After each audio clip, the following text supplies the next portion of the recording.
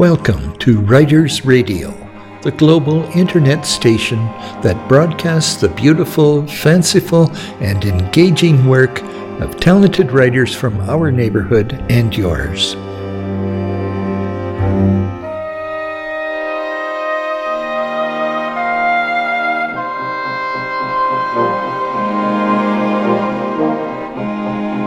I'm Ingrid Rose, and I'm your host for today's program, Words Can Kill.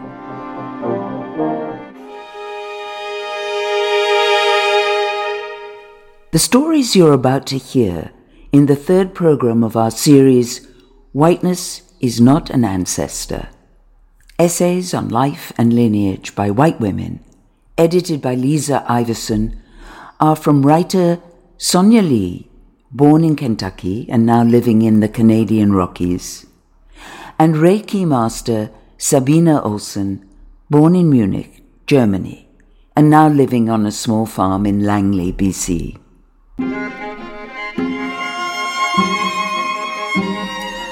After her grandmother's death, Sonia Lee learns that her then young and newlywed Kentucky grandparents were present when a young black man, Rainey Bethia, was hanged for the alleged rape of a white woman. It was the last public execution of a black man.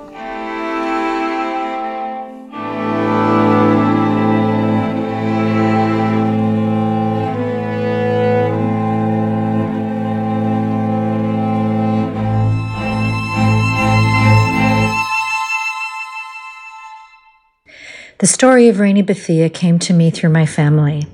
I was 42 and raising two teenagers when I flew on my own from Seattle to my paternal grandmother's funeral in Owensboro, Kentucky.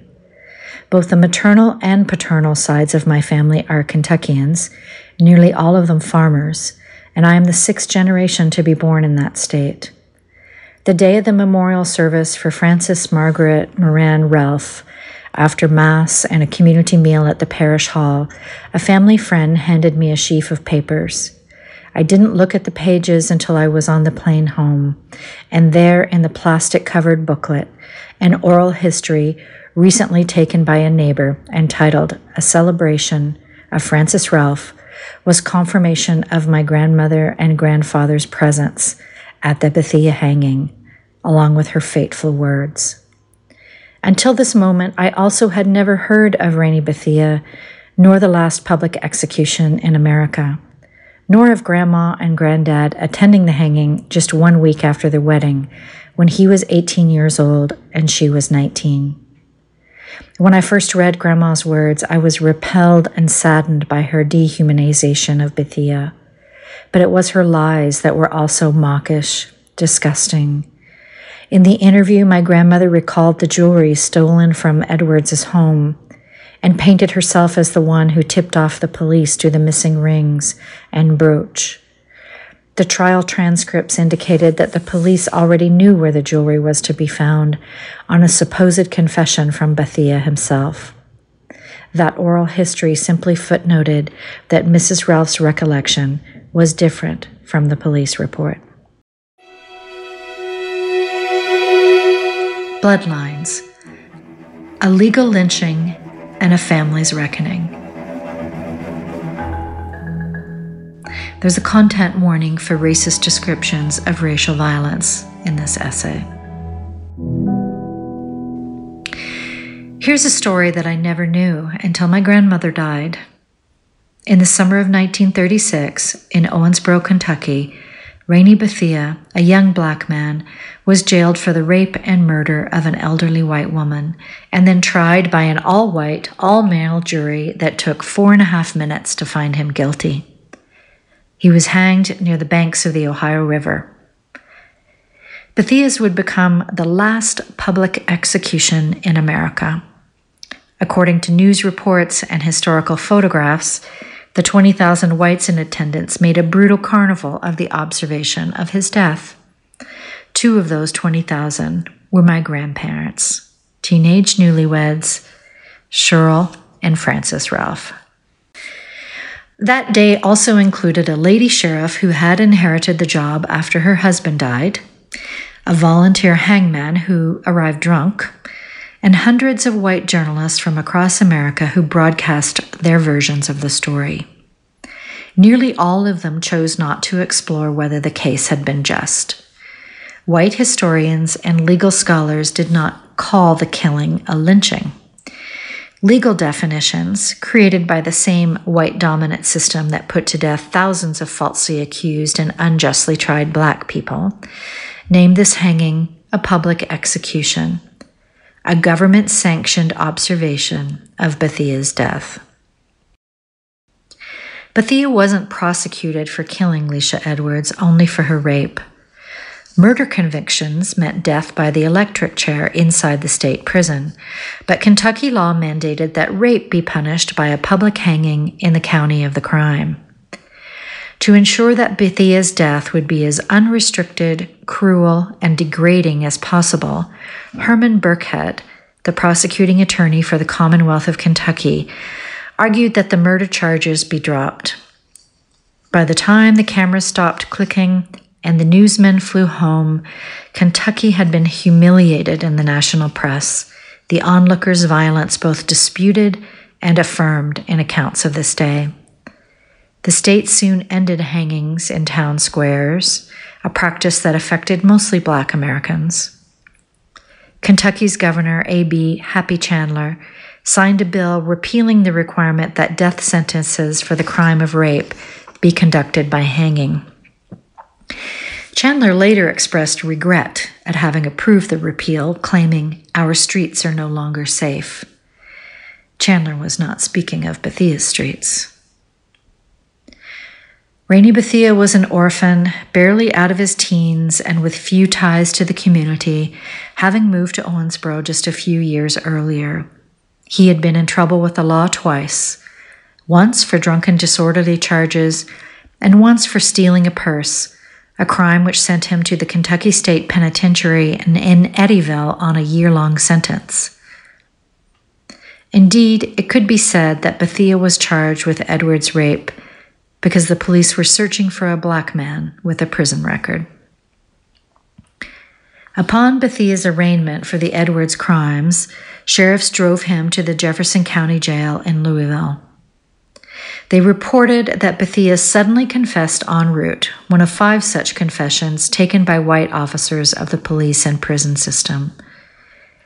The Owensboro newspaper reported that Bethia's safe departure was effected through subterfuge. The local press and citizens had one thing in common with the judge, police, and lawyers. Everyone was certain of Bethia's guilt. No one cared that the confessions came without counsel. Miranda rights were 40 years away. There were many injustices in due process, including taking a confession from Bethia when he was inebriated, the absence of lawyers throughout his questioning, using fingerprints as evidence when he was employed to clean the victim's room, and the assignment of a team of white trial lawyers who mounted no defense. The prosecution called 21 witnesses with not one cross-examination from Bethia's attorneys. The defense did not call any witnesses, nor did the defense address the jury. The entire trial lasted just over 2 hours. Bethia's lawyers failed to present a motion for a new trial, and this omission cost Bethia his right to appeal to the Kentucky Court of Appeals. From the Chicago Defender to the NAACP, the black media repeatedly insisted that the evidence against Bethia was strikingly flimsy. Contrary to reports in the white papers, black newspapers claimed that he denied his guilt. After Bethia's conviction, African-American attorneys from Louisville came to his defense, and the NAACP intervened on his behalf. The team of 5 new attorneys stated that the verdict was against the evidence and the law, that the defendant was denied his constitutional rights, that Bethia's counsel had been absent in spirit, that the confessions were a result of intimidation, that the instructions to the jury were incorrect, and that there was no fair trial. Their advocacy came after Bethea's trial, though, and a judge denied their appeal, saying it was sent 7 days too late. Several white readers of my story said that they wanted to know if Bethea was innocent or guilty. That's beside the point.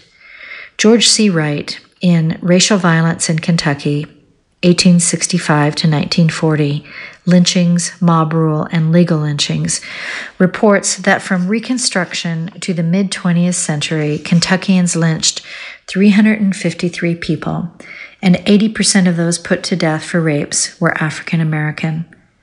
Carrie Pizzullo, author and history professor at Colorado State University, says, quote, "White authorities in the American South had a well-documented history of labeling African American men as sexual predators and then meting out brutal legal and extra-legal punishment for alleged crimes, often at the end of the noose. In that sense, the hanging of a young black man for the rape of a white woman was perversely ordinary." Unquote. A white man would not have been put to death on the gallows, and a massive white mob would not have turned out even if he were.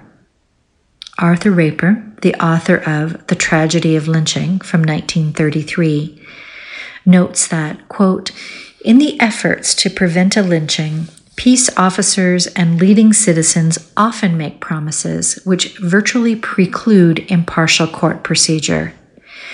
The presence of a mob defeats the end of impartial justice, either by lynching the accused or by forcing the courts to summary and perhaps unjust convictions." Unquote. As I reviewed the questionable evidence and the manner with which it was obtained, one thing was clear. No white man would have been convicted on this evidence in the first place. The job of lynching is to utilize terror to enforce social codes, no matter if it happens in 1936 with the legal lynching of Rainey Bethea, or in 2020 with the street lynching of Ahmaud Arbery.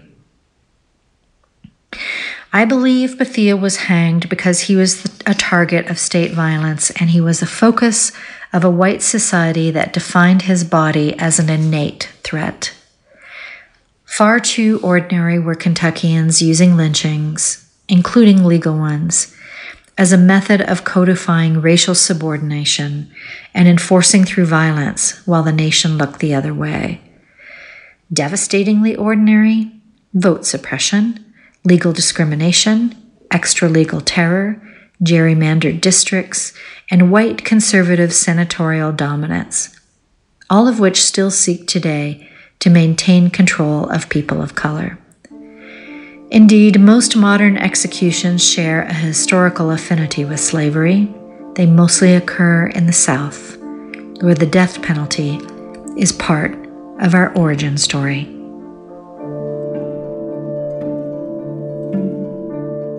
You've just been listening to Sonia Lee read from Bloodlines, A Legal Lynching and a Family's Reckoning, one of 12 essays on life and lineage by white women in Whiteness is Not an Ancestor.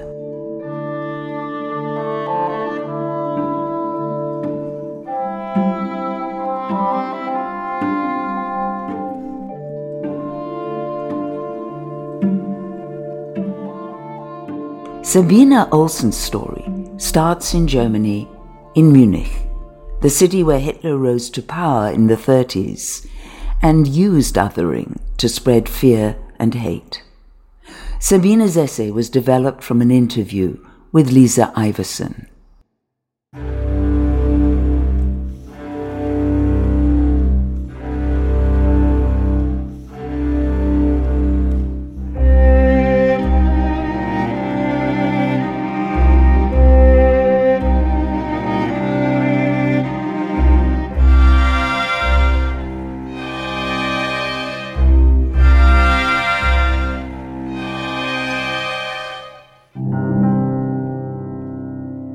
It's always running in the background for me that Hitler lived in and loved Munich.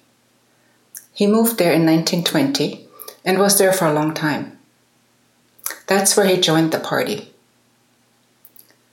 So many of his speeches he held there between 1920 and 1930. One of the worst speeches was one of the last ones he gave there. There were 6,000 people in attendance, and the party went from 12 to 107 seats in the 1930 election. Prior to then, in 1923, Hitler and about 2,000 Nazis marched and protested down central streets in Munich, trying to overthrow the government. This was called the Beer Hall Putsch. Several people died or were arrested and convicted. Hitler was jailed and convicted of treason, but was released after about 9 months. I love my hometown, and it has always been a source of pain for me that Hitler got his start there. It helps to focus on the people who fought back. When I think about Munich, what's really in my bones is the Nazi resistance movement led by students called the White Rose. The most prominent members of this group were Sophie and Hans Scholl, sister and brother. This was a non-violent resistance group of young people. They mostly used graffiti and brochures. The group had been in existence for about 9 months when Sophie, Hans, and Christoph Probst were all executed by guillotine. I read a story recently about a young Jewish family living in Holland. The neighbors took them in during the war. The dad lived in the attic for 4 years. The mom had false papers and could live openly. They trained the little 4-year-old boy not to call his dad daddy, and to instead call him uncle. There were many people who did what these neighbors did, who took action in opposition to the betrayal of Jewish people. Why did so many others betray the Jews? What was there to gain from doing so? When asked, why was it not possible to say, I don't know, when questioned about their neighbor's Jewish identity? It bothers me a lot. They must have felt threatened. The military force had such a presence. Fear of death and torture contributed to betrayal of Jewish people. You and I have talked about the role of fear, the biology of it, how contagious it is, and how it can be manipulated. Group dynamics, they seem both mysterious and repeatable. How authoritarian leaders can arise from the group as if to say, I'll take care of you, when dynamics of fear and messages around otherness are in charge. My family tells me now that it's more the former East Germans with a lot of trouble, being very, very racist. Lots of trouble going to the far right. I don't get it. They were the ones who were so oppressed. They were the ones who had nothing. The young ones have become much more conservative, right-wing, racist, unfortunately. That's the generation that didn't experience it, the communist years. I went to East Germany twice with my mom. Once when I was 4 and then when I was 8. My mom had a sister living there. She couldn't get out. They had nothing. And that's another feeling at the border, sitting in the train, and all the soldiers come in and open and check your luggage. Talk about scary. That uniform presence and no food, I remember how awful their food was. The rise of neo-Nazi presence today, in former East Germany and elsewhere, is scary to me. And it's also very sad, because it was my hope that we had learned our lesson after the Second World War, that all people are the same. Not one race is better or worse. We are all human. The neo-Nazis, I don't know where they come from. They seemingly have a good life, not much lacking, and what is it? Looking back at the history and how bad it was, how frightening, oppressive, and how inhumane, to want that back? And to say, hey, we're not finished? We have to be finished. And to me, I think that governments should shut them down. I know there's freedom of speech, there has to be. But we have some laws in Canada where you can't say just anything you please. Hate speech is not allowed. It is against the law and a prosecutable offense. I think it's still allowed in your country. You can't have hate speech in Germany either. There is no way. But what people say privately, you can't control. Even in the States, what do they know about Hitler really? They weren't there, those young people and those not so young, who today are like neo-Nazis. And I bet they don't even know the history. They just think it's great to oppress someone else. For the most part, people put their head down during the war, not wanting to be seen. They were just in survival mode. You can survive if you don't get noticed. It's another reason why it's so important to not allow hate speech. This is the most important thing. That's how it starts, and it goes from bad to worse. It cannot be condoned. We must not condone hate speech worldwide. We must be better. We must realize that we're all connected. In the US, there's growing hate speech. That's how it starts. A little bit more. It gets bolder and bolder, and before you know it, there's a monster you can't control. Today's social media platforms make it even more possible for these messages to be spread. Laws around the world are starting to be passed, requiring social media companies to take down hate speech content.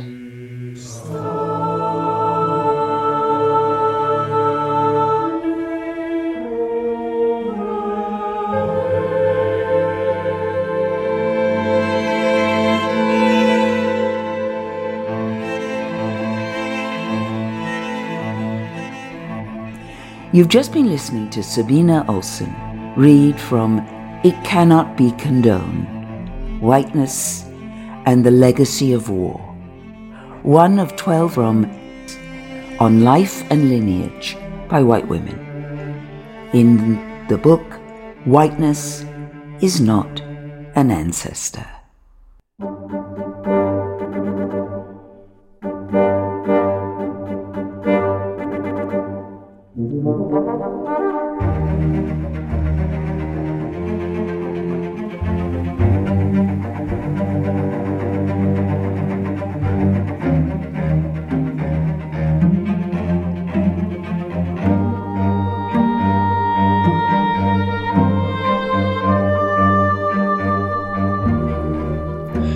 You have been listening to Writers Radio, a non-commercial collaborative project which presents talented writers reading their own work.